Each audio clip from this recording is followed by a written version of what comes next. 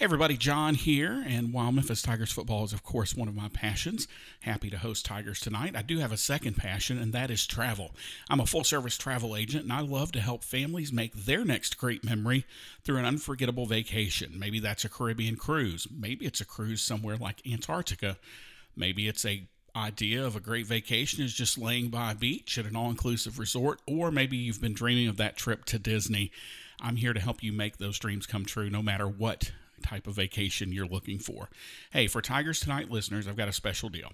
If you book a vacation with me anytime during the Memphis football season, I'll give you $25 off your vacation just for mentioning you heard about me on Tigers Tonight.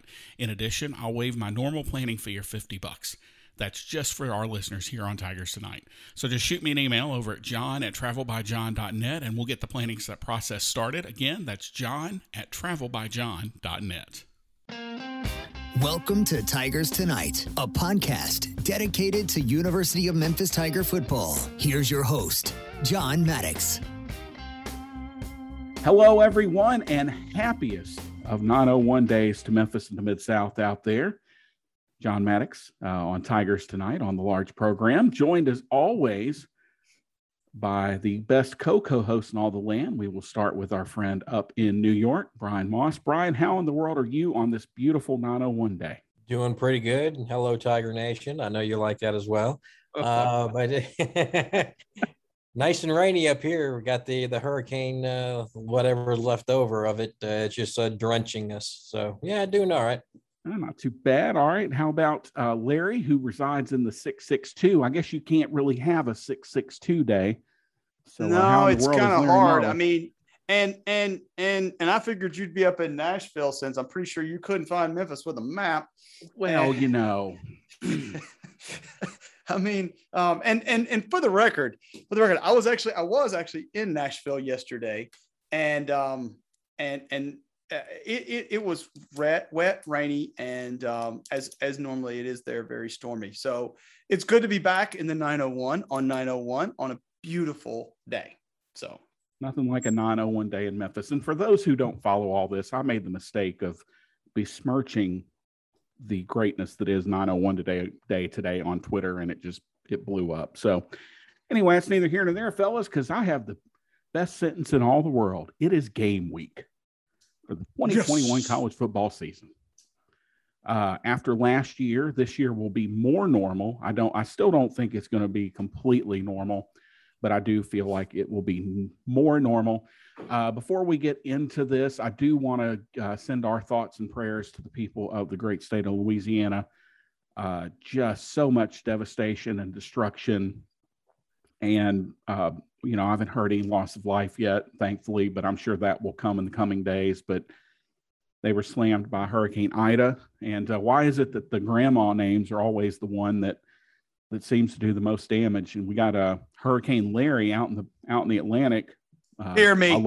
A loud of sound and fury signifying nothing out there. It's going to be a fish storm, but Ida comes through and does a ton of damage, including to the campus of our opponent this week, Nicholls.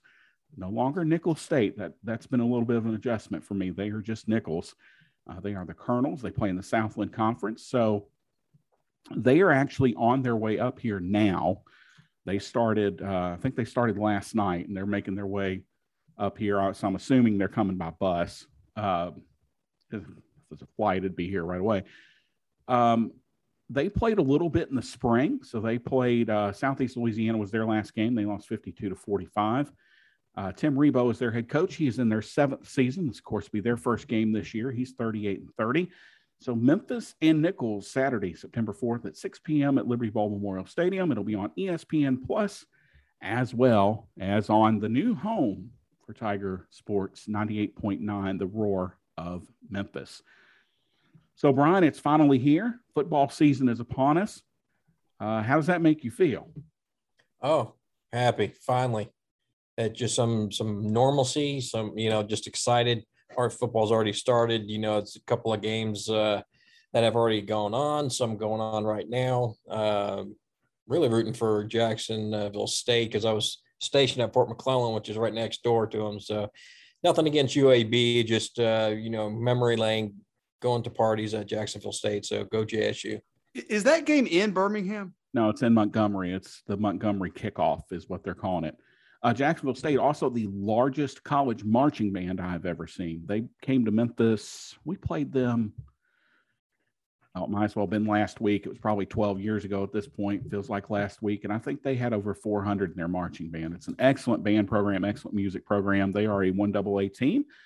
And them and UAB. OVC. OVC team. That's right. They are in the OVC. They're kind of kicking off the college football season week 1. Of course, you had week 0 last week. Not very many good games. It was a lot of blowouts. And I think the Scott Frost era at Nebraska is going to crash and burn to a halt probably. I didn't have him as the first coach to be fired, but he might be kind of on that list. And then poor UConn, man, they are rapidly becoming a why bother school. Not to get too deep into this, but I don't know what they're doing. I don't know why they do what they do, because they don't make any money. They got their brains beat in by Fresno State. They were outgained by 400 yards in that game. So we're hopeful for a similar performance by our Memphis Tigers on Saturday. Back to what really matters here as they kick off again against Nicholls at the Liberty Bowl. It will be full capacity. There are no restrictions. You do have to wear a mask in indoor areas, but that's it. Tailgating is back. There are a lot of parking changes I do want to talk about. Toby Field was supposed to be a tailgating area, or Toby Park rather. That's not going to be the case. This is all due to the new Liberty Park construction that's going on at the fairgrounds, all that development they're working on over there. So you basically are down now to Shelby County Board of Education auxiliary lot and parking at the university and taking a shuttle, or Toby Field is $15. And then the only parking on campus or on the Liberty Bowl campus will be season parking. So, Larry, I want to ask, because I've had a lot of people ask me, this just really feels like it could be detrimental to the fan experience this year. I would think there's no way it can't be unless let's back up. I think for the hardcore fan, for the guy like me who's going to go and he's going to figure it out one way or another, then I don't think it's because, I'm going to get there early. I'm going to park, get my stuff together and, meet you and some other friends. And we're going to, so for us, is it going to really affect? Probably not. I'll figure it out. It's the casual fan. It's the fan who, decides Saturday at noon that they want to go to the game. They want to, okay, you know what? I got the evening free, me and the wife. I've got a babysitter, or the kids are going to a swim party. We got the night off. Let's go to a Tiger football game. That's the person that you're going to lose. And honestly, John, I think that's the difference. What made Tiger games great recently was that you could pull up, park behind the Pipkin building, walk out onto Tiger Lane, and 10 minutes from the time you, more or less, from the time you pulled in and parked, you're on Tiger Lane and you're sitting in somebody's tailgate. Now, you're going to have to plan that. It's going to have to be a planned experience. You're going to have to go and park at Toby Field or park at Coke, walk over. Both of them are going to be, you're going to need a guide. You might as well just hire a guide to get you if you don't know where you're going. Because, it's not going to happen. That's, to me, John, that's the trick. And I don't, of course, Memphis can't have anything that's nice that they just, make better. No, we got to make it worse. And I don't understand it, because for years and years and years, it was really it had something really nice going there. And you tweeted out today, you think this is just going to be a disaster. I don't know about a disaster this week, but I know come Southern Heritage Classic. Next week, yeah. Next week is going to be, I'm not going anywhere near that damn place. Then the next week when we play Mississippi State, it's not going to just be 29,000 for Mississippi State. we're going to have a good crowd. And if you make it difficult for the casual fan, because you're right, Larry, there's 22,000 of us. Hell, we sat through monsoons. We've sat through East Carolina. We've sat through so much stuff that we're going to be there, right? I mean, we're going to show up. We'll figure it out. But because we'll plan it. But the problem comes, Bryan, when you're trying to bring people into the program. That's where I have a problem with it, because, yes, there's 20,000 of us kind of hardcores, but we need to expand that. We need 25, 30,000, especially, and not to get on this rabbit hole, if we're serious about moving up in conferences. We've got to expand the fan base, and this just does not do it. Yeah, because let's face it, the casual fan wants it easy, super easy. And if you don't make it super easy, it's easier for them to weigh, hey, I can sit on the couch and watch it on TV. I'm like 2 or 3 steps away from the fridge, So if you make it too difficult, the casual fan will just stay home. And they may or may not watch your game. People automatically goes, well, they'll just stay home and watch the game. Okay, they may not watch your game. They'll have Georgia and Clemson 5 or 6 games on to pick from, right? Yep. Especially next Saturday night. This Saturday night. Look, even I'm a huge Tiger fan, and even on the away games, I might channel surf a little bit in commercials. Absolutely. So it is what it is. I just think you've got to make it easy for casuals, because that's how you grow the fan base. You don't grow the fan base by waiting for me to have kids. Like, that's not a, way to grow a fan base. It's by getting casual fans and converting them into Tiger fans. And I just don't think this is a step in the right direction. And I don't think, I'm in the minority here, guys, but I don't think it's going to get any better when this Liberty Park thing is done, because you're going to have all that traffic on set. You can't say, okay, well, nobody can use this on Tiger football Saturdays. There's going to be retail. There's going to be parking. Here's what I will say. I'll say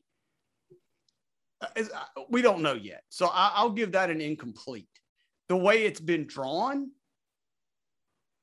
you're right. Yeah. The way it's been drawn. Okay. Yeah. But let's hope that, I will say this, we've stumbled into some really, decent things in the past, and I hope we stumble into something that works here.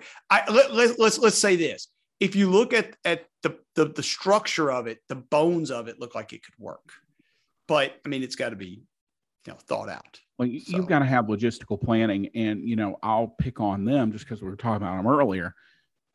Like, I'll never complain about Memphis football traffic ever again after going to Legion Field a dozen times and trying to get out of that place.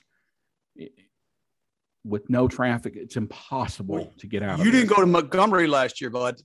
No. Oh boy, because I like myself. No, I did not go to Montgomery last year. But I've been to some other places. Like, you go to Knoxville, you're out in 30 minutes. Like, it's not a big deal to get in and out, but they know how to do it. They know how to handle it. They have all the. And then that starts the age-old discussion. Well, if we had our own stadium, would it be? And I'm like, no, the traffic would not be any better at all. It would be it'd be 1,000 times worse. But I want this to work, but I'm nervous. And I just think that, there are people that still, me included, still haven't received our parking passes yet for Saturday. We're at Wednesday. That's making people that are coming in from out of town nervous, because they have to figure out how to get their park. Like, how are they going to do that? You're going to have people just showing up to park. You're going to have, it's just not going to be good. And it doesn't matter how many tweets you send out or how many times you talk about it. People, Bryan, to your point, just want to pull up and show up, and they're not going to be able to do that. So, but moving on to the actual game itself, because that's what really matters. So, Bryan, we'll start with you, and I'm going to put you on the spot with the quarterback position, because that is, as Larry said, the 800-pound gorilla in the room. Of who's going to start? I still say it's going to be Gunnell, unless he's, in my opinion, if Hennigan starts, that tells me that Gunnell is injured more than what's being let on. It's just Do I think Hennigan will play? Yes. Maybe even see some Keelan Brown in some, certain packages. But, my opinion, I think it's Gunnell. And if you start Hennigan, and we've talked this off air before, if Hennigan's your starter for the entire year, I do not like my chances of my prediction of 10-2. I know he's an exciting prospect, but he's a prospect. He's not as seasoned as Gunnell. And Larry, the other problem you have that we have discussed is if Hennigan gets on the field, does he ever get off the field?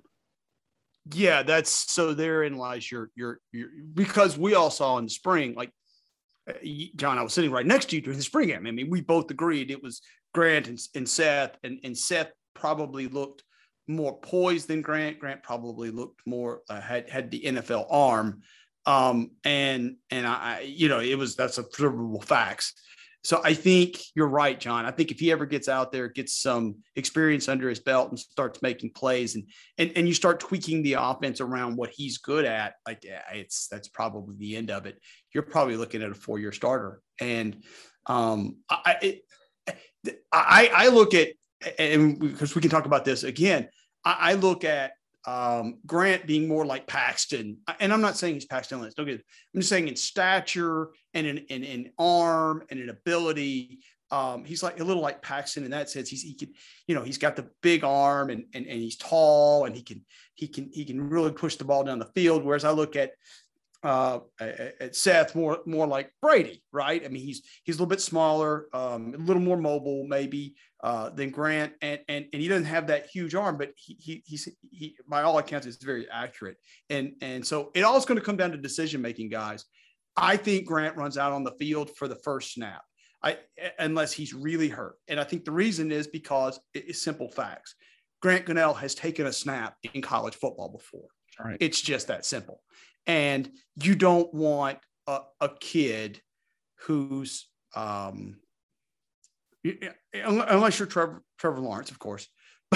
But I mean, you don't want and for the record, Trevor Lawrence did not start his first game, by the way. He did not. He played in the second game. Yeah, they had did they have Kelly Bryant when Trevor started? Yeah. The kid who went to Missouri. Yeah. But even he did not start his very first game. So my point is, let Grant go out there, take the first series, take the first snaps, and then I'm 100% sure we'll see plenty of Seth Hennigan on Saturday. So, because Bryan, you've brought this up. You have 4 games with the new redshirt rules. So why not put him out there and see what you got? Yeah. I mean, that's why I think he'll play. And it's that new rule. I like that rule because it's not the first 4 games. It's just 4 games. So, I mean, you play him out, put him out on this game, maybe a little against Arkansas State, a little bit better competition to see how he does. And then, obviously, if Gunnell's 100% healthy, you roll him out against Mississippi State. Maybe later on down the line, you'll see Hennigan again. But, yeah, with this new rule, by all means, throw him out there, see what you got. And it's just not just a quarterback. It's going to be, a lot of positions. So, but, yeah, for this position here, the quarterback, I think Gunnell starts, and we'll probably see Hennigan finish the game. And then we'll be talking about this next week, who's going to start. I think you're going to see all of the quarterbacks this week. I even think you'll probably see Peter Parrish for a series or 2 because he can, while he has struggled a little bit with his decision-making, he is a game changer of an athlete. Like, he can change the dynamic of the game from the quarterback or the slot. I think if he stays here, he's eventually going to move to slot, and he'll be great because he's such a good athlete. So moving on down the depth chart here, Memphis lists a running back and a tailback, and I think the tailback is more like the slot guy, like I was just talking about. And right now, Cam Fleming is listed on the 2 deep ahead of Asa Martin. Larry, that one surprised me a little bit. I think the word is shocked to me because Asa was starting in the spring, and B, Asa looked really, really good in the Montgomery Bowl. I mean, if there was somebody who came out of the bowl game last year with any momentum, it would be Asa Martin. I mean, he finished the year strong. He actually played really well against Tulane and against, I think it was Houston. He had actually played well in those two games as well. And so if you were going to look at somebody with some momentum, it would be Asa Martin. And to not be listed number one, it was shocking to me. I really, really felt like he would start the year in that position. Bryan, I don't know if that's what you felt. No, because to me, that spot is held by, the way I look at it is the tailback they use more of like a third down back. And Kylan Watkins was always that back you throw out there because, he has the hands. To me, Asa Martin was more of a running back, but it was surprising not to see Kylan Watkins listed. And I just digging around, asking some folks, and, he's injured. That's the reason why he's not on the 2-deep chart. I don't know what that injury is. I don't know how long he's going to be out for, but that's the reason why Watkins was not listed. But Brandon Thomas, that back spot, yeah. We've heard it all fall camp. Watch out for Brandon Thomas. Who's the back that's surprising you the most? Brandon Thomas. So, I don't know why I was surprised Brandon Thomas came out, as the number one back when the coaches have been telling us all fall camp that, hey, he's surprising folks. And, Coach Johns talks about he has that speed and power. So yeah, we'll see it, but it's loaded at running back. I mean, Marcavius Weaver. I mean, when you have Drake Clark third, I mean, it's hard for me to think that all these running backs are going to stick around. We'll see. For Memphis' sake, hopefully they do. We'll see how they use everybody, but that running back room is quite crowded. Well, see, the thing you can do with Memphis is you can have Weaver, Cam Fleming, Calvin, and Gabe on the field at the same time. You don't. If you want to go 5 wide, you can have Javon too. Like you can move the pieces around, because the thing is Brandon, Marcavius, and Drake are all 3 different guys. Like they're 3 different styles of run. So, but Cam Fleming's a little surprised to me, but the staff's very high on him. They love his effort. He's a small dude. Like he's 5'7", 172. That would make him the smallest skill player, both in height and weight. But as I had a coach tell me one time, I ain't got to be big if you can't catch me. You just, Dave Maggott made a career out of that, and these smaller guys, the small lower center of gravity, and he played in Texas. So, if you're good enough to be a D1 athlete coming out of Texas, then you'll be fine. But I was a little surprised by that. Wide receiver position, of course, you've got Calvin Austin in the third. Did the Gabe Rogers take in that second spot? Although I don't know, is that really 2 or is that 3? Did the Gabe Rogers thing surprise either of you? Not necessarily. This is one where, I did listen to the coaches because they talked highly about Rogers. He was, I think when he first got here, he was a DB. Then he moved him to running back, but then they switched into wide receiver. I mean, that tells me that they need something at wide receiver. They're not getting it with what they had, so you had to move someone there. And Gabe Rogers, I mean, you get him in space. I mean, look out. I mean, he has a lot of moves. He can make you miss. So, I mean, it wasn't surprising as much as Brandon Thomas was to me. I don't know why I listened to them on Gabe Rogers, but didn't listen to him on Brandon Thomas. But, yeah, no, I mean, I listened to the coaches on this one, and so that one wasn't as shocking to me. Yeah, I just, my concern when you start a guy like Gabe Rogers at wide receiver is that going to take away from where I think he helps Memphis the most, which is the kick return game? Because, last year 2 years ago against Navy, he had the 99-yard kick return for a touchdown. And that's where I think he really helps. But to your point, Bryan, if other guys aren't stepping up, and people look at this 2 deep and go, well, why can't Kai Matthews start at that second position? Well, Kai is a different receiver too. He's 6 foot, 165. Calvin Austin's 5'9", 162 after a trip to the buffet. Gabe Rogers is 6 foot tall. Javon Ivory's 6'2", and he talked about him yet. So all these guys bring different skills. So, when you bring Calvin out of the game, you really need to put a guy like Calvin in that spot, like, because it doesn't change what you need. So that's why you can't just, but the guys are going to move around so much, what we talked about earlier, Larry, that it's not going to matter. The ball is going to be there because there's plenty of playmakers and plenty of different options to distribute the ball. I'm not as worried about the skilled personnel of this team. I mean, I just think there's so many, as you put it, playmakers. I mean, we got guys that can catch the ball out of the backfield. We've got guys that can take the top off the defense. We've seen Javon Ivory. He's a good possession type receiver. And what I mean by that is a guy who, when the play breaks down and your quarterback has to break the pocket, he can find Javon Ivory. A good example of this, and correct me if I'm wrong, I'm pretty sure it was Javon Ivory in the Montgomery Bowl where White broke the pocket and then found Javon Ivory for like a 25-yard gain on third down. Those are the types of plays that you got to have all three types of receivers. And so you got to have a possession guy, you got to have a speed guy, and you have to have a guy who runs a route, good routes for you. So if you have all those guys, which we have, I'm really not worried about playmaking. You have Sean Dykes, who is a really nice safety net, which I know you're going to talk about him.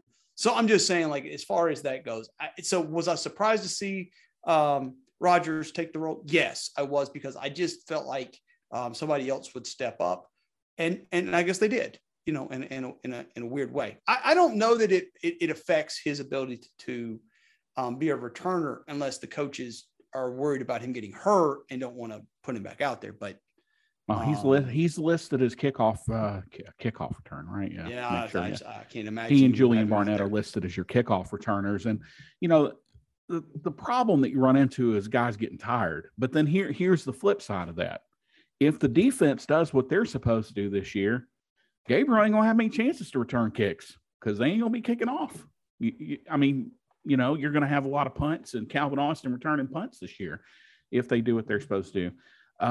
The least surprising thing on the whole depth chart, I think, was Sean Dykes being the tight end. That kid, man, he's such a beast. And the scary thing, Bryan, I don't think we've used him enough. I think we could use him a lot more. Yeah, I mean, he's one that returned for another year. And my goodness, I think he has the record for most receptions for a tight end right now. But you think with a talent like him, doesn't it seem like he should have at least double the catches that he does? It's amazing to me that it seems like he's underused a lot of times, but still a great talent. I think you'll see more of him this year. I really do think that they see the value in Sean Dykes, and I'm looking forward to a great season with him, because to me, he's an all-conference type player. I think he's an NFL player. Yeah, so do I. He's in the mold of Tony Gonzalez and Antonio Gates, guys that can stretch you vertically, can block pretty well, can definitely have the good hands. And then at tight end, it's kind of underutilized. But then you bring the best blocking tight end in when you're on short yards with John Hassel, and he can block everybody. So I think Memphis is loaded at tight end. And back to what you're talking about Dykes being underutilized, I mean, this might as well be a podcast from 2003 when we were all clamoring to use John Doucette more than we actually did. Like, he was another guy that was a tremendous tight end, and we just didn't use him enough. But I think the staff knows what they have now, because he's a matchup nightmare, because you can split him out too. He doesn't have to be a true tight end. He can play in that slot and stretch the middle of the field. And Larry, as you know, when the tight ends start stretching the field, man, that puts pressure on the safeties to do their thing. And now if you're I'll just pick on a Memphis safety here. You're 6 foot, 200 pound Sanchez Blake. You look up and you've got a 6'2", 225 freight train coming up the middle of the field, and that puts a lot of pressure on a safety. And then that, of course, opens all the other stuff up. You're tackling legs right there. I can tell you. I've been there. You're looking up, and I'm not going to use the language that you use, but anyway, first you say it, then you do it. But the truth is, like, Sean presents some real challenges because not only so most tight ends, and I'm just going to say it for what it is. Most tight ends are slow. I'm not trying to make fun of them. I'm being serious. They're slow, and they're not great route runners. So the best way to defend a tight end is just kind of sit back and watch, because you can outrun him, and B, prevent him from getting the ball, because they're not great route runners and you can kind of defend them that way. Sean is different. He's a good route runner. He's got really good hands. He's not blazing fast, but he's faster than you think, and he will shake you off with a good route. And that's the trick. If you watch, and Sean did this to Arkansas State, he wore their safeties out last year because he was able to. Not only that, he actually has really good feet. His footwork is amazing, especially on the sidelines. Like I said, most tight ends, you get them close to the sidelines and you can kind of forget about them because, they're kind of clumsy and they fall down a lot. And, but I mean, and I'm kind of making fun of them because some of them are, but Sean's not. And he's sort of a wide receiver in a tight end body in that sense. And that's what makes him good. You talk about stretching the defense. No, he's not going to go out there and run by you. But what you mean, John, is he's got that sneaky, like, smart playmaking ability that as the play begins to progress, he can kind of get to what we call the second level of the defense, which most tight ends can't do that. And what I mean by that is you got the first level, which is in the first 5 yards, and that's where your linebackers will drop back into coverage. And then you've got the second level, and that's that level between the safeties and the linebackers. And that's about 10 or 15 yards down the field. And that's what makes Sean really good, is that he finds that little gap.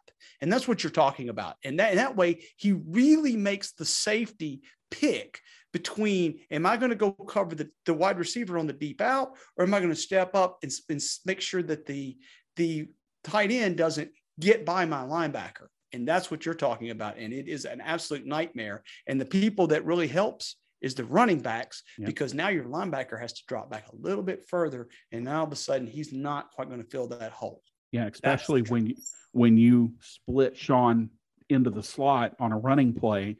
Now, the whole thing with offense versus defense, I had a coach tell me this one time, is to make the other guy think about what they're doing, because that's how you win. Just make them think. Yep. And, Sean, to me, and the epitome of Sean Dykes, Bryan, was that game a couple of years ago against Houston, where at the end of the game, we ran the same play 3 times. The first 2 were incomplete, and we ran it again, and Sean caught the ball. And the whole game, he had done that little 8-yard square in, and on that drive, he just kept hitting and hammering the seam.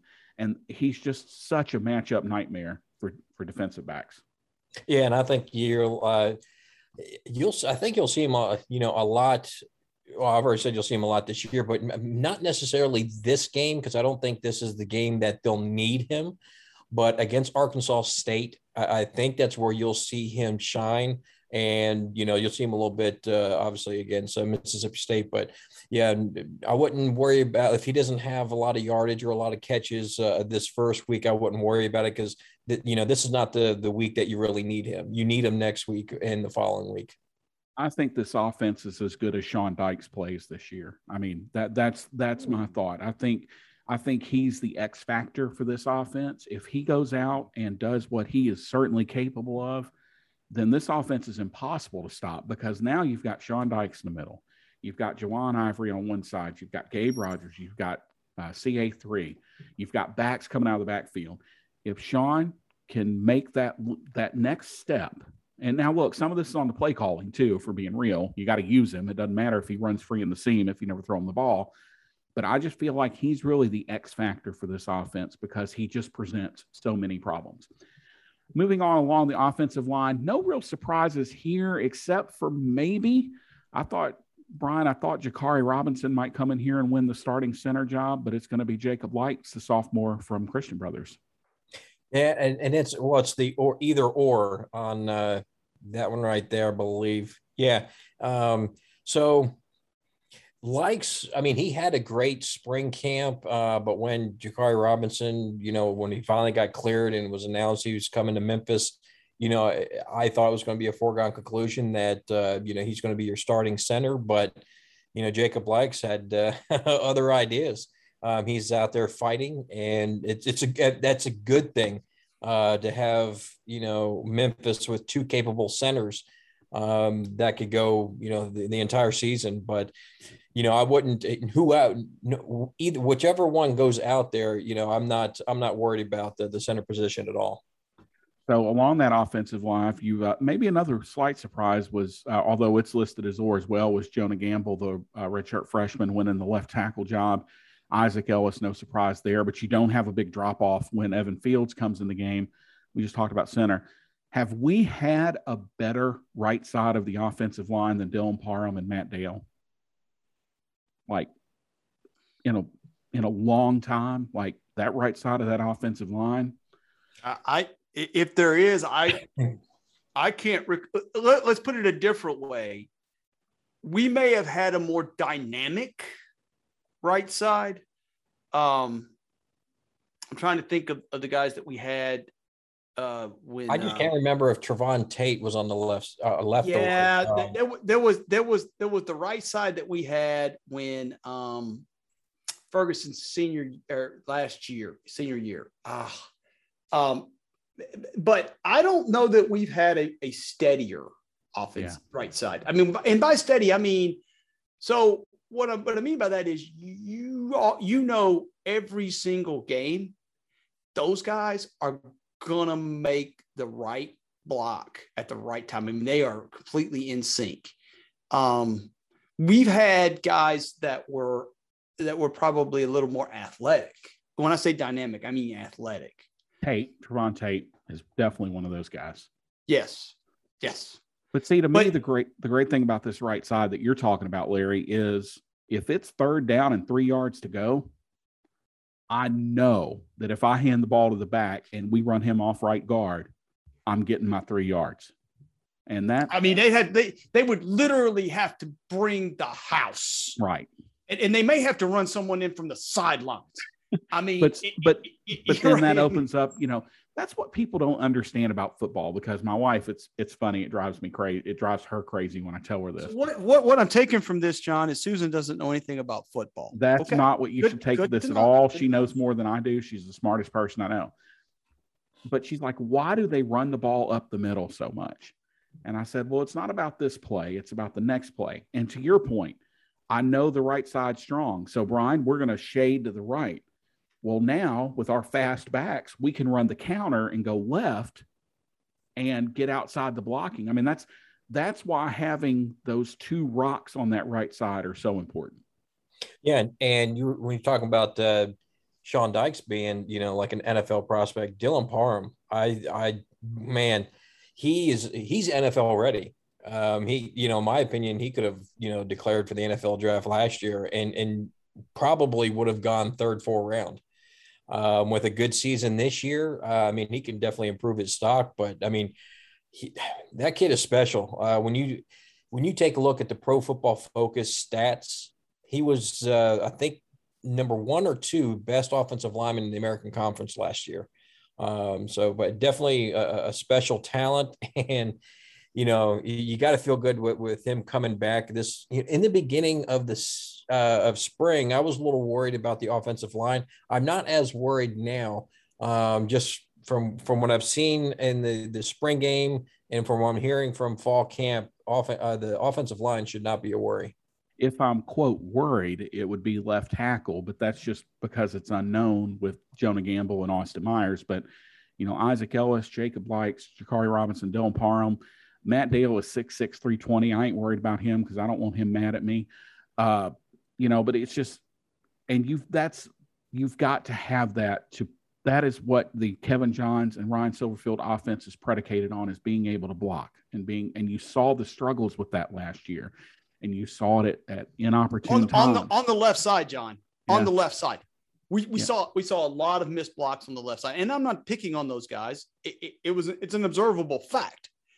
You can go back and honestly, even in the spring, we saw, I don't say issues, but if you saw a missed block, it was almost always on the left side of the offensive line. I mean, and that's up to us to game plan. That's the other side of it. All right, so moving on, Tigers will play a 3-4 defensive alignment here, as they will have one of my favorite names in college football, Wardalius Ducksworth. Will start at end for Memphis. John Tate moves into the middle. Morris Joseph is at the other end.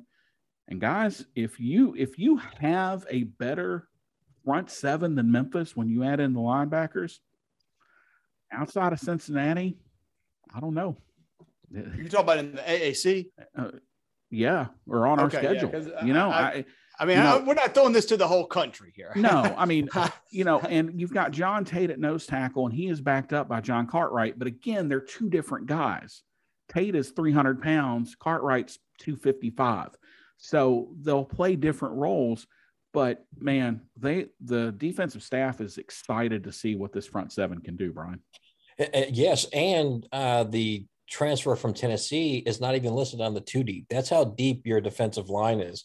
And I don't remember a time when Memphis had, this depth on both sides of the ball as far as, the offensive defensive line.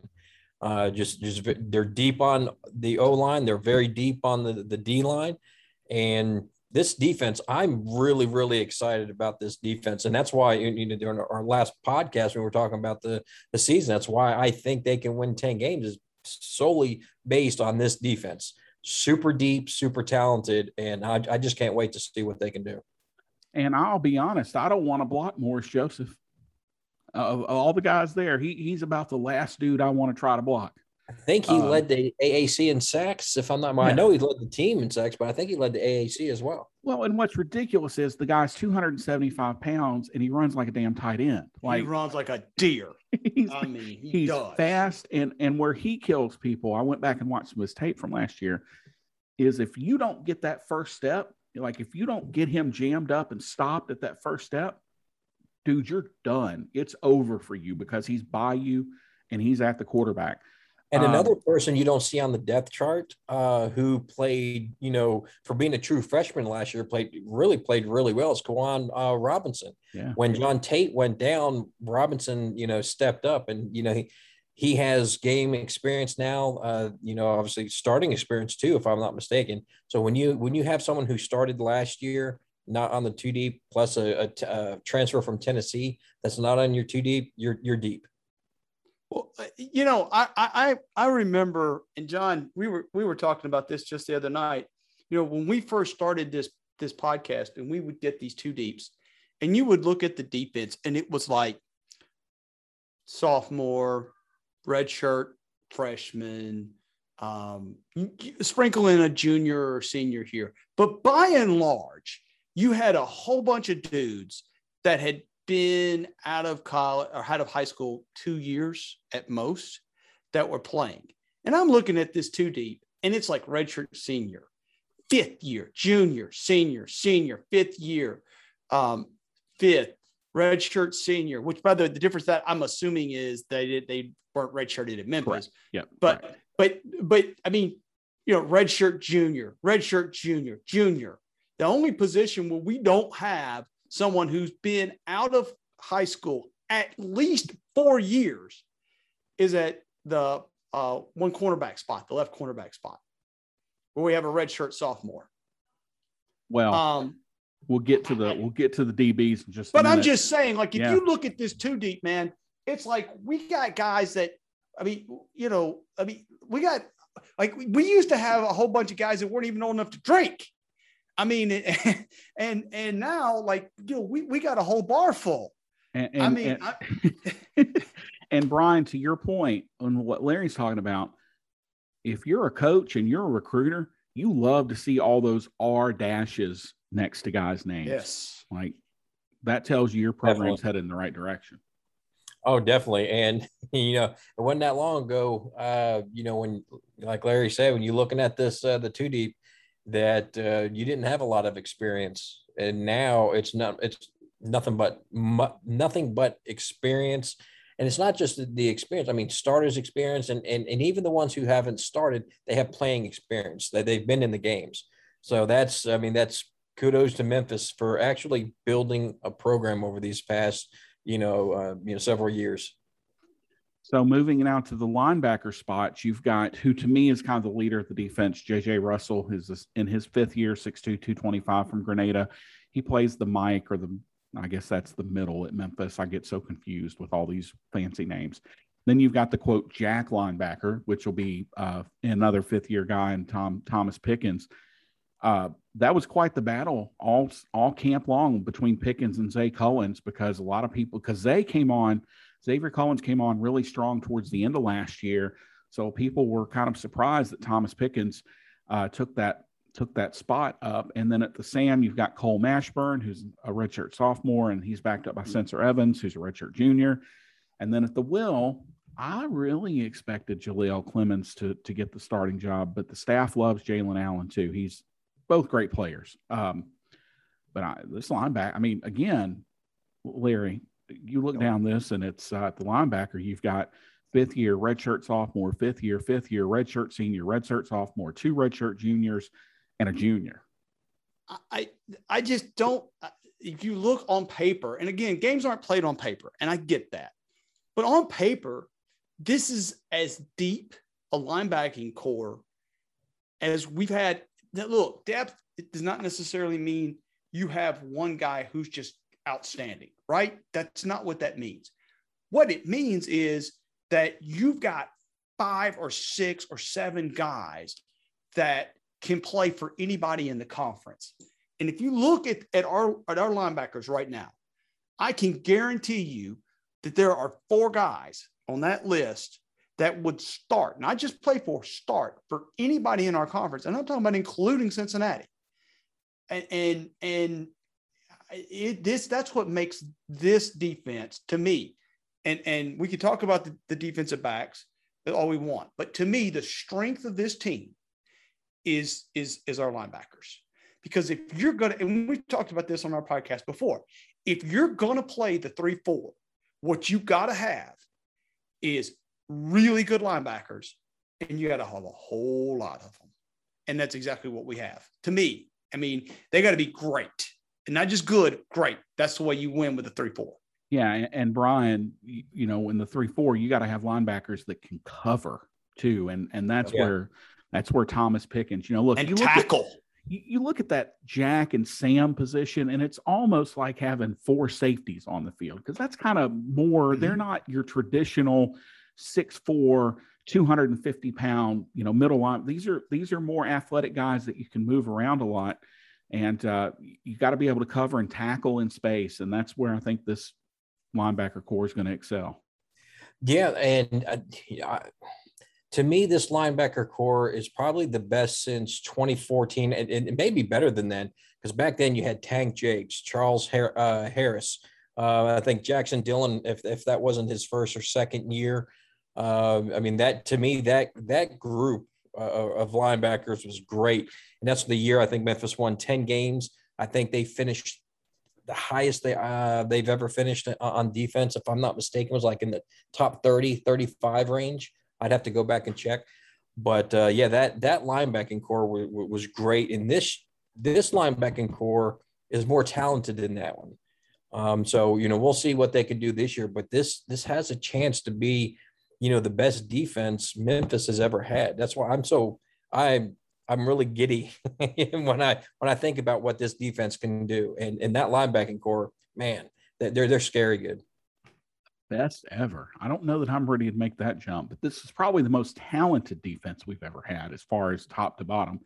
So we move on to the defensive backs. And the only one that kind of surprises me a little bit is that Greg Rubin beat out Julian Barnett at left corner. And then you've got Quindell Johnson, Tyrese Lindsey at free safety at they call it BS. I call it strong safety, Sanchez Blake and Rodney Owens. But again, there will be times when Sanchez or Rodney will line up as a 5th linebacker, so you can really move guys around. And then at the other corner, you've got Jacoby Francis, you've got Savante Oliver and Devontae Golden Nelson. Just so many pieces for Mike McIntyre Larry, to play with. Just so many, again, just like Kevin Johns has all these tools. Mike's got quite a bit in the old bag there too.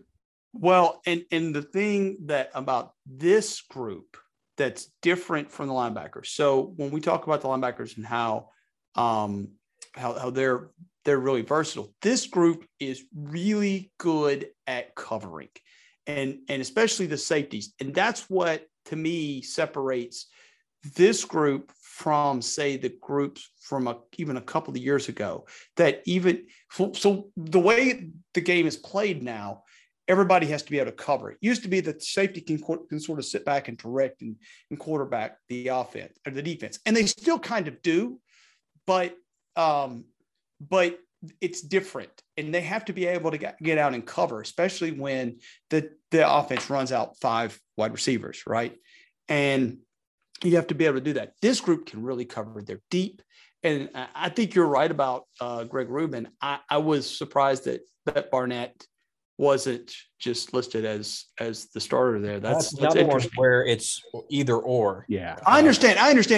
And again, I think Barnett will probably go out for the first snap for the same reason why I think Grant Cannell will go out for the first snap. But I just think that the fact that they didn't want to name somebody straight up tells me that Rubin must have had one hell of a good camp, because you walk in. Here's some people don't know. Like, you roll in as a freshman, even a highly recruited freshman. Okay. And I don't know.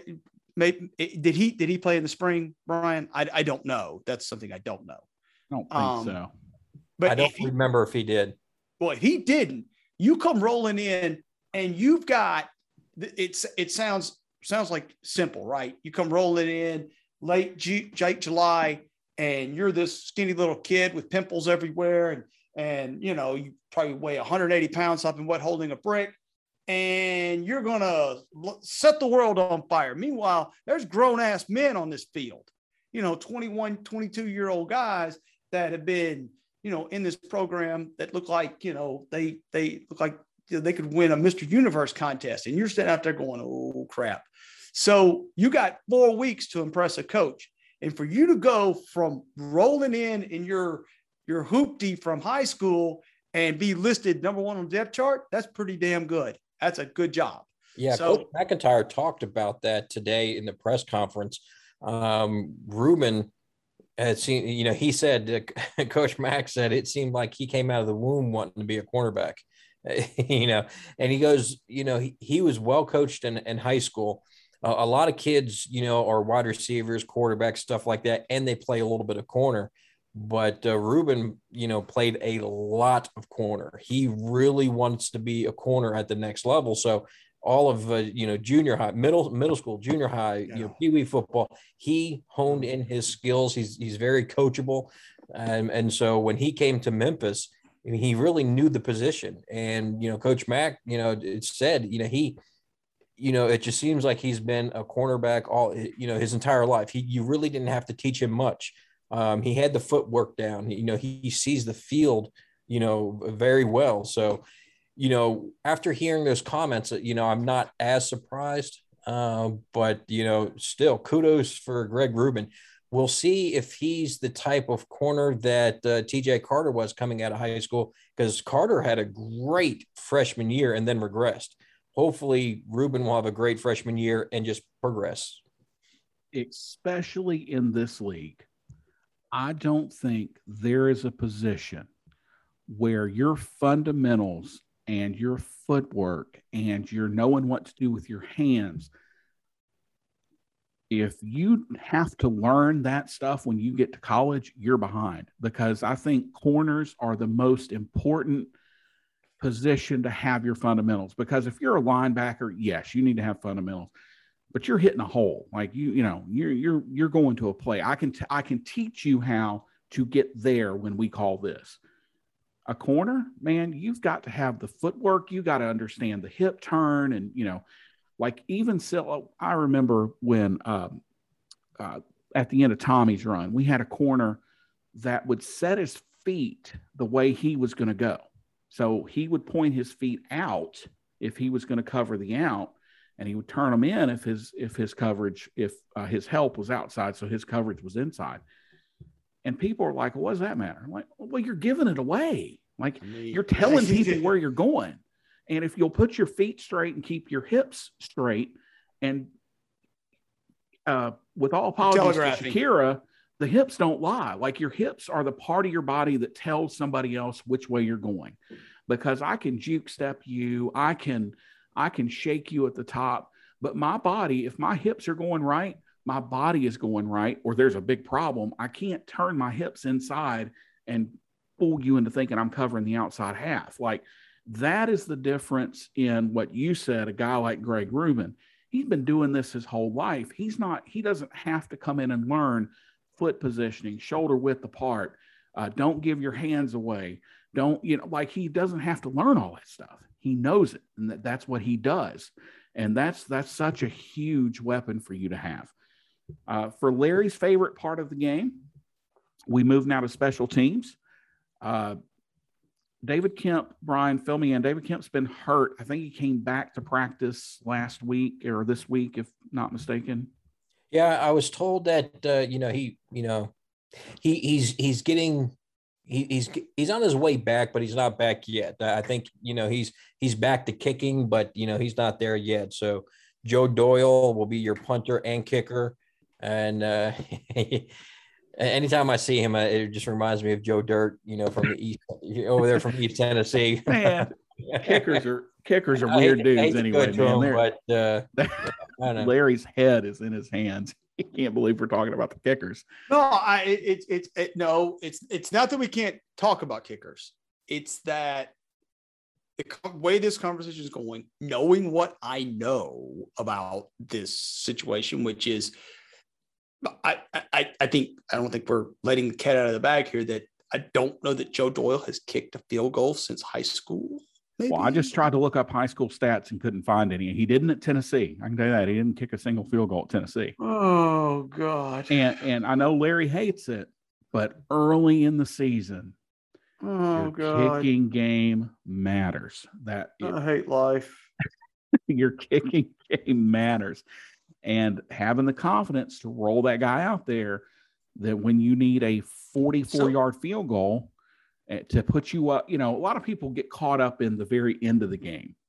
Well, I'm talking about when there's 7 or 4.5 minutes left in the game, and you need a 44-yard field goal to give you a 10-point lead.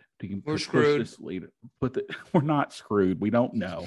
But when you need that to push it out to get the Pepto. That's when the kicking game, the end of the game, like I always say about officiating, if there's a bad call at the end of the game, you did a lot of things wrong to get there.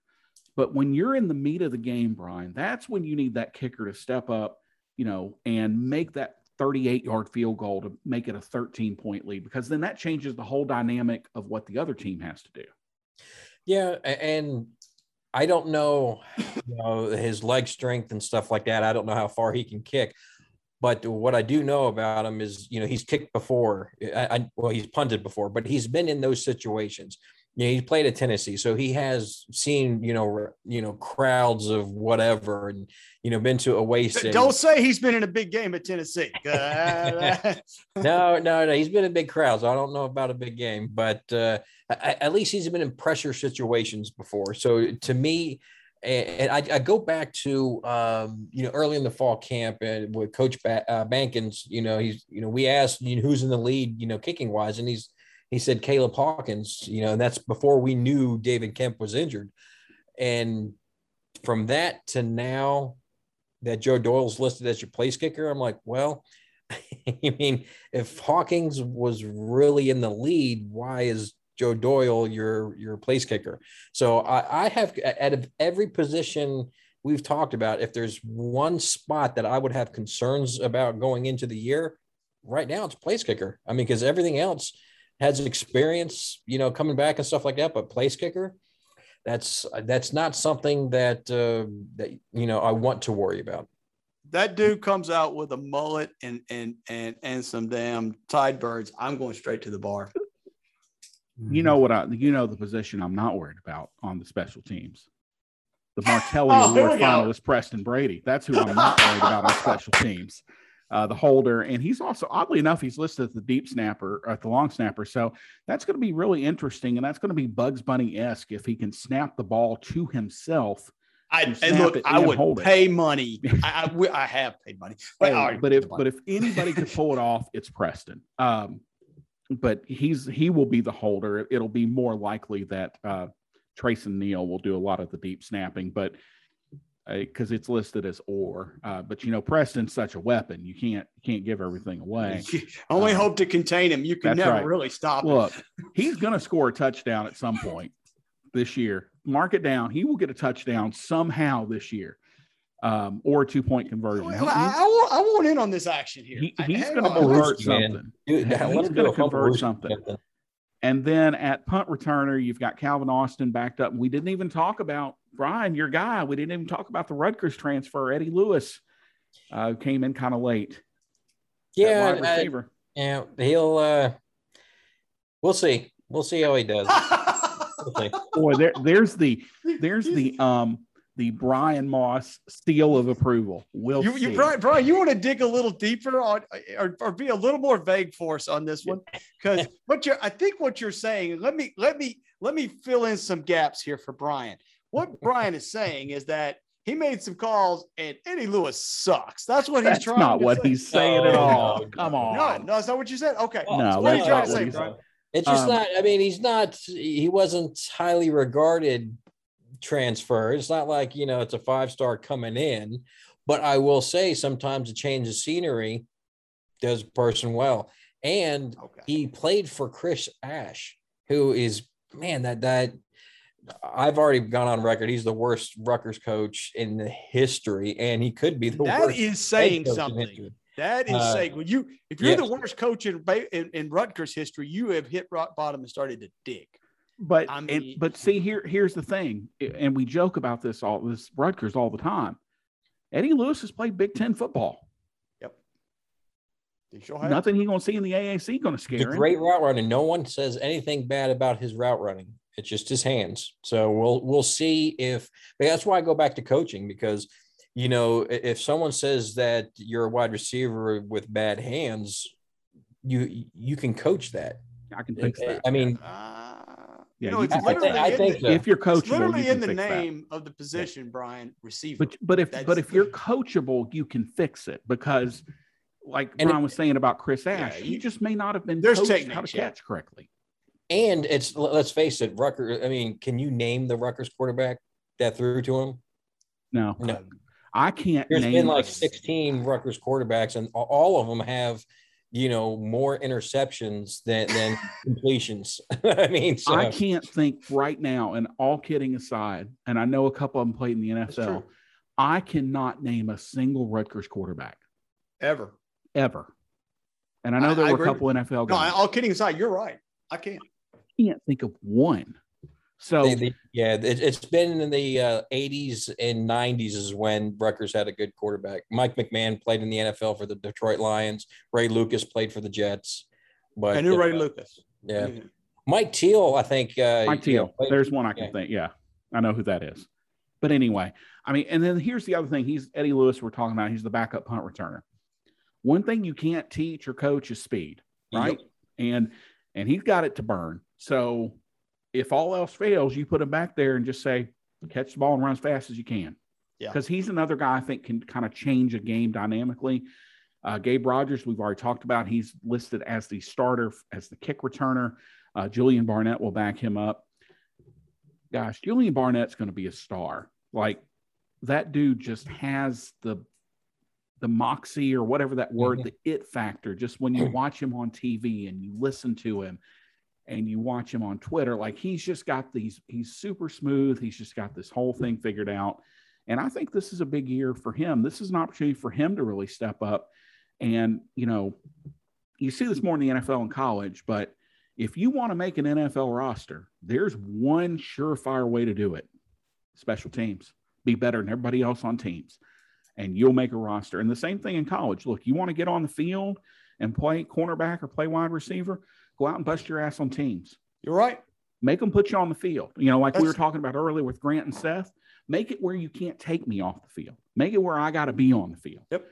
And if you do that, then you're good. Like you're golden. That's how I made the 56 my freshman year, because I was buried in the depth chart, but I played special teams, and they could throw me out there and knew that I wasn't going to.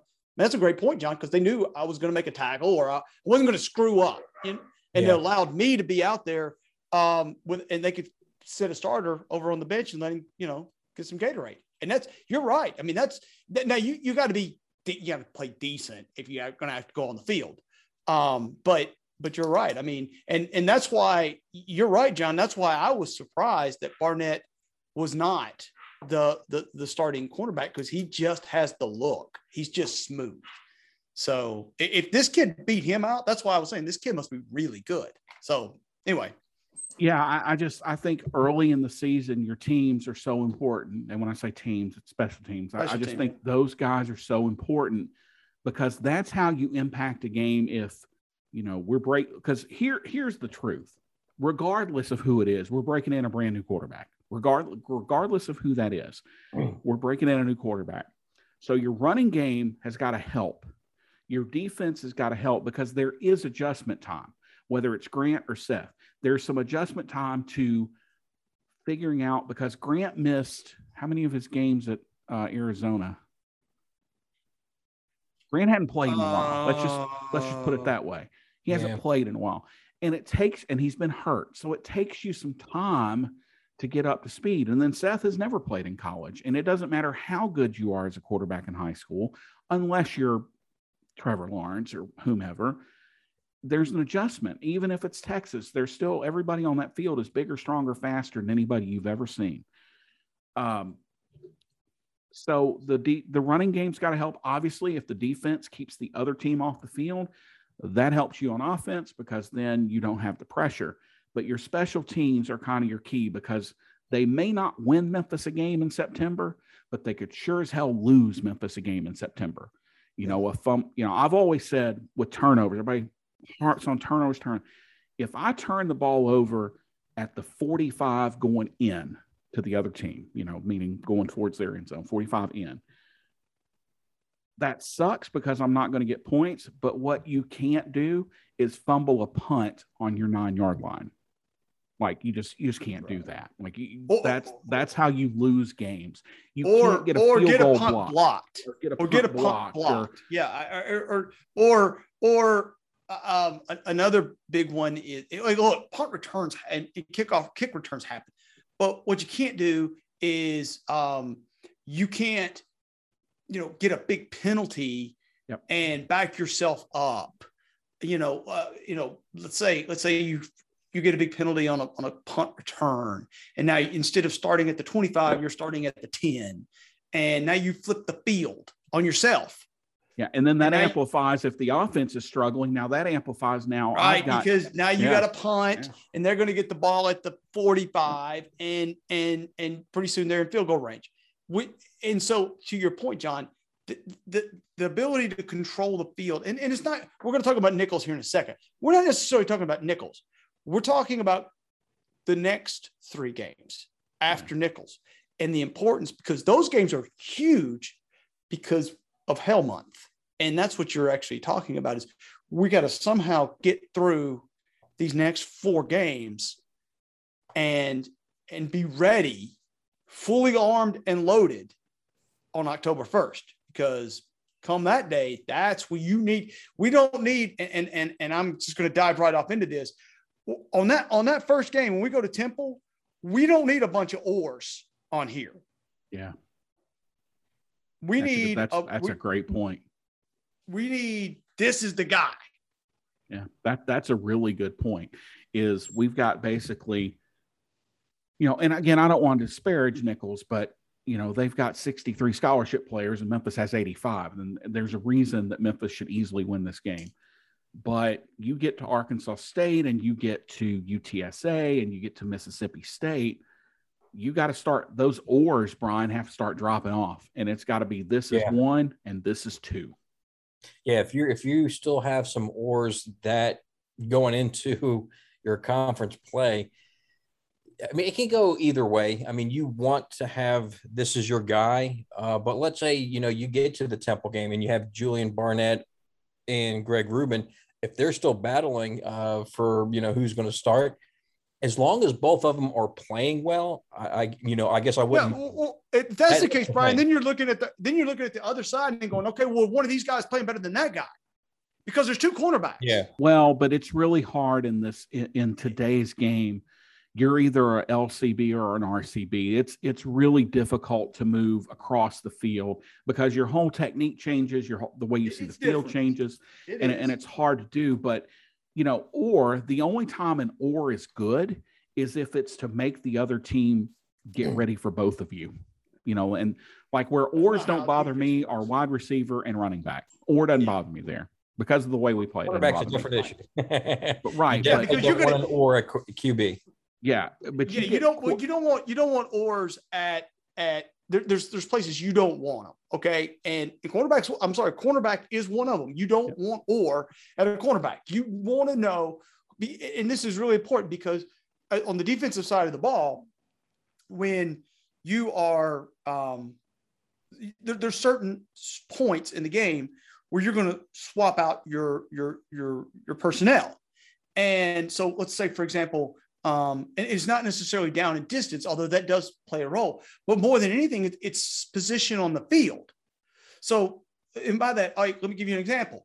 Let's say Nicholls is on their own 10-yard line. Okay, they're probably not going to drop back and throw a 90-yard bomb. So they're probably going to run. So your personnel packages are different for in the first 30 yards. And then once they get to midfield, it changes. And then when they're going in and you're in the red zone, you have different personnel packages. Well, you can't have ors because you need to know, and you ain't got that much time.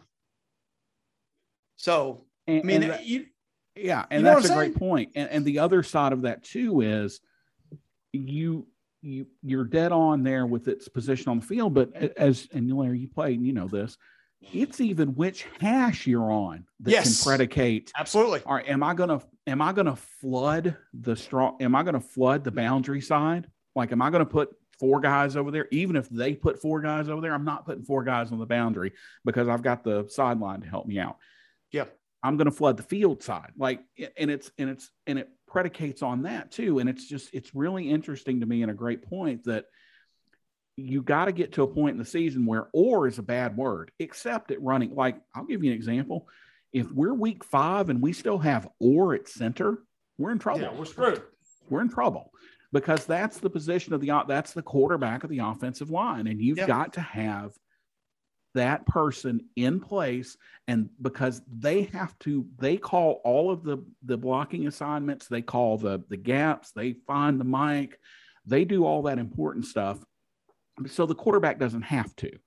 And that's why they're so critical that they can then push guys aside and say, okay, we're going to do it this way here. Watch the Sam, watch the week. Like they're pointing all that. You'll see it all the time. If you watch the game like I do, like an idiot, and don't follow the ball, you're watching all the other stuff. Man, the center is pointing everywhere. Like his hands he's an Italian talking. He's all over the place until he snaps the ball. But if you have an or at center, you have a problem. To your point, if you have an or at corner, because then the other thing that happens is guys get confused and they're like, well, am I in nickel heavy or am I in dot? And if I'm not, because we used to beat up Josh Pastner about that, right? Like nobody knew their identity in basketball. Nobody knew when they were coming in, going out. Like football players are rhythm guys. Like they have to get in a rhythm. There's a reason tempo is so important, and pace, that's a whole nother podcast, tempo and pace, 2 entirely different things. But that's called playing downhill, John, is what we call that. Yeah. And you've got to, on the defensive side of the ball, Greg Ruman's got to know when he's in the game and when he's out, because when you play UCF, they are 6.5 seconds from the dead ball to the snap. Like you got to know where to go, know how to line up. And that only comes one way, and that's playing as 11 guys and having the same 11 guys out there and figuring out your best 11. Bryan, you were talking about this earlier, and it brings up something I've always said. when Memphis and Alabama line up to play each other, let's say that happened and Memphis and Alabama line up to play. Let's hope my first 11 are not as good as Alabama, but they could hold their own.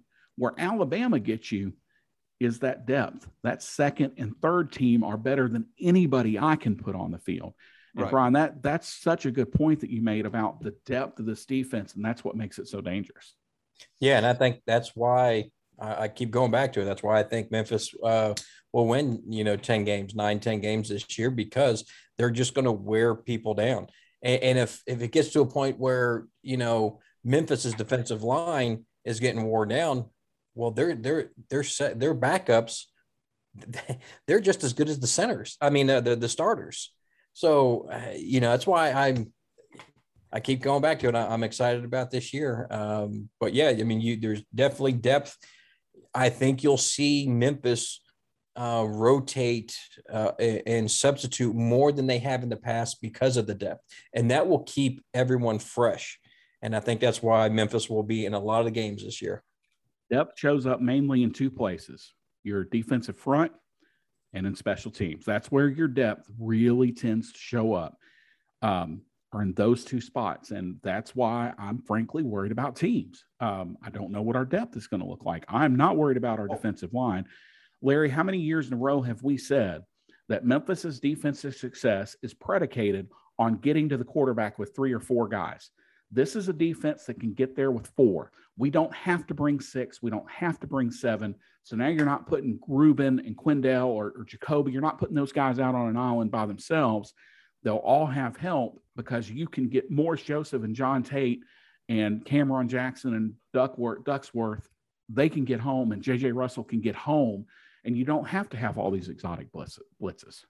Well, and the trick here is that, and you guys talked about the depth. What makes a good team really deep, what makes it great to have a good deep team is that, let's say it's not the fourth quarter, although that's important. But what's important is that come the third quarter, when your guys are getting a little gassed, you can put your second guys out there and they can get a 3-and-out, or they'll get a stop. And you don't have to put your starter back in that drive.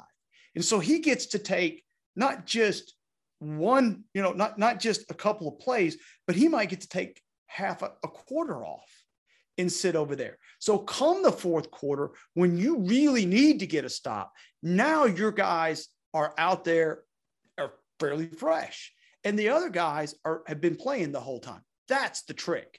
And to me, and you did mention this, the ability to get pressure with 5 guys. If you can do that in today's football and leave 7 guys to cover, which, I mean, that's just a luxury, because now even if they send 5 guys out, you got 7 guys in coverage. And the team that did that really well was Justin's last year. That's what made that defense go, was that they had guys who could get to the quarterback and they could leave guys back in coverage. So if you go back and look at, I think that was the 14 season, with 14 or 15. I don't remember. It's 15. It was 15. That year, that's what made that team go. And this team has that ability. They haven't shown they're going to do it yet. It's all on paper. But boy, on paper, it sure looks like they can get after the quarterback big time. All right, Bryan, what are you looking for on Saturday?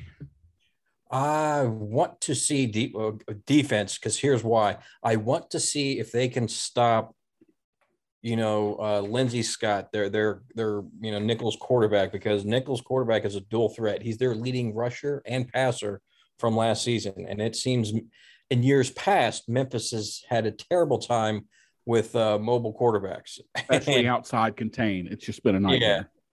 Yeah. So, Greg Ward is still running on us. And thankfully, he's not even in the AAC anymore. But I want to see if Memphis is really have they learned their lesson, because this would be a great test for the Memphis defense. I mean, Nicholls is not a bad team. I mean, they're preseason top 25 in the FCS. So I mean, it's not a true cupcake team. I think Nicholls has the ability to smack Memphis in the mouth. But in the end, obviously Memphis should win pretty, handedly. But yeah, defensively, I want to see how they handle a mobile quarterback. Yeah, Nicholls scored 42 points a game last year, and I mean it was an abbreviated 7-game schedule, but they scored 42 points a game. Obviously that's going to be a tall order for them against Memphis, but to your point, Bryan, the defense, man, just come out and because it doesn't matter what level you're playing at. And we'll obviously talk more about this with Navy Week with assignment football. But the other thing is when you're playing a guy like Scott, you've got to have a guy, basically a spy. You got to have a spy. And to what we were talking about earlier, if I can get home with 4, I got a spy 5th, and I still got 6 guys to cover. Like that's how important it is to be able to get home with 3 or 4. Because if I can't get home with 4, now I got to bring 5 or 6. Well, now when they go 4 wide, my spy can't take a day off, he can't take a play off, or now he's burnt, and it just gets out of control. So yeah, excellent point. And I'm glad to see Memphis will play somebody with a mobile quarterback because like you, I want to see it. I want to see how they handle a good enough athlete to burn them a little bit on the edges. Larry, what are you looking for Saturday besides the first drink? Yeah, well, we'll be way into it by then.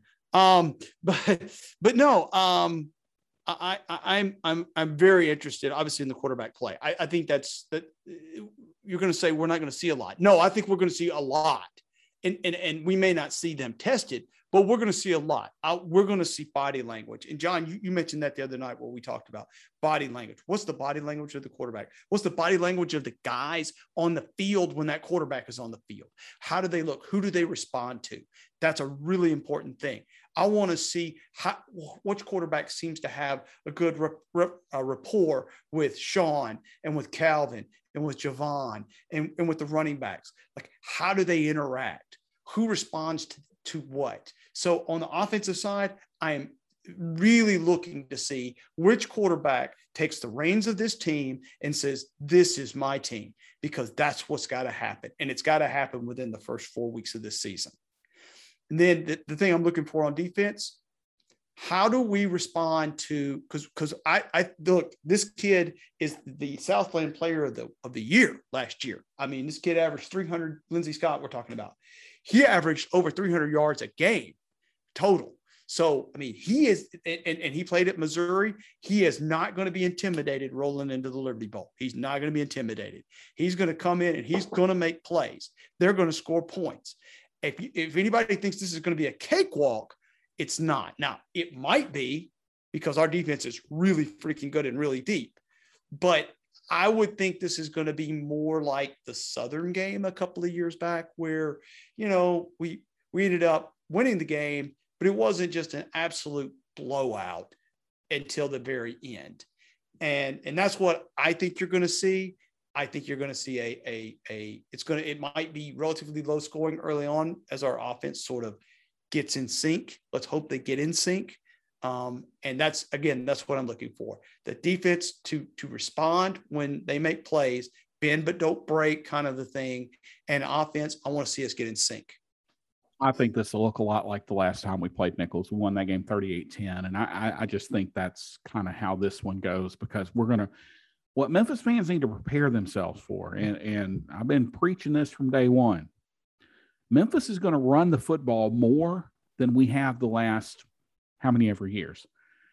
But we're not going to run the ball in an explosive, because we don't, as good as our backs are, we don't have a Gainwell or a Henderson or a Patrick Taylor that can turn the ball on a dime, that can turn the game on a dime. We just don't have that in this group.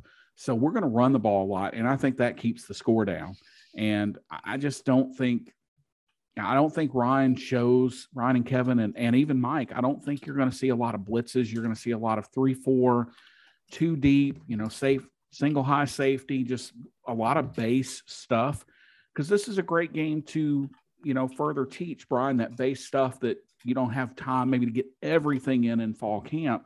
So this is just, to me, basically a continuation of camp. And I don't feel like Ryan is the kind of guy to run the score up either. Like that's just not his personality. So I think this is 38-10, 38-3, just in that ballpark. Yeah, if I was going to give a score, I'm thinking like 40-10. Yeah, maybe.